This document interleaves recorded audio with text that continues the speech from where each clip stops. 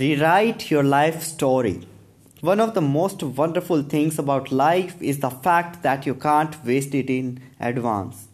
No matter how much time you have squandered in the past, the next hour that comes your way will be perfect and spoiled and ready for you to make the very best of it.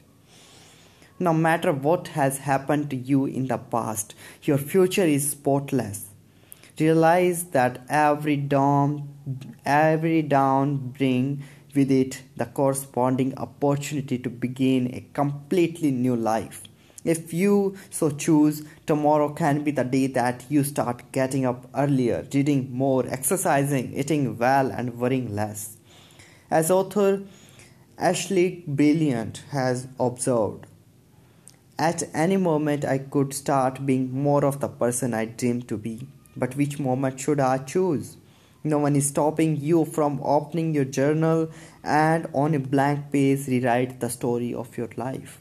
This very minute, you can decide the way you would like it to unfold, change the central characters, and create a new ending.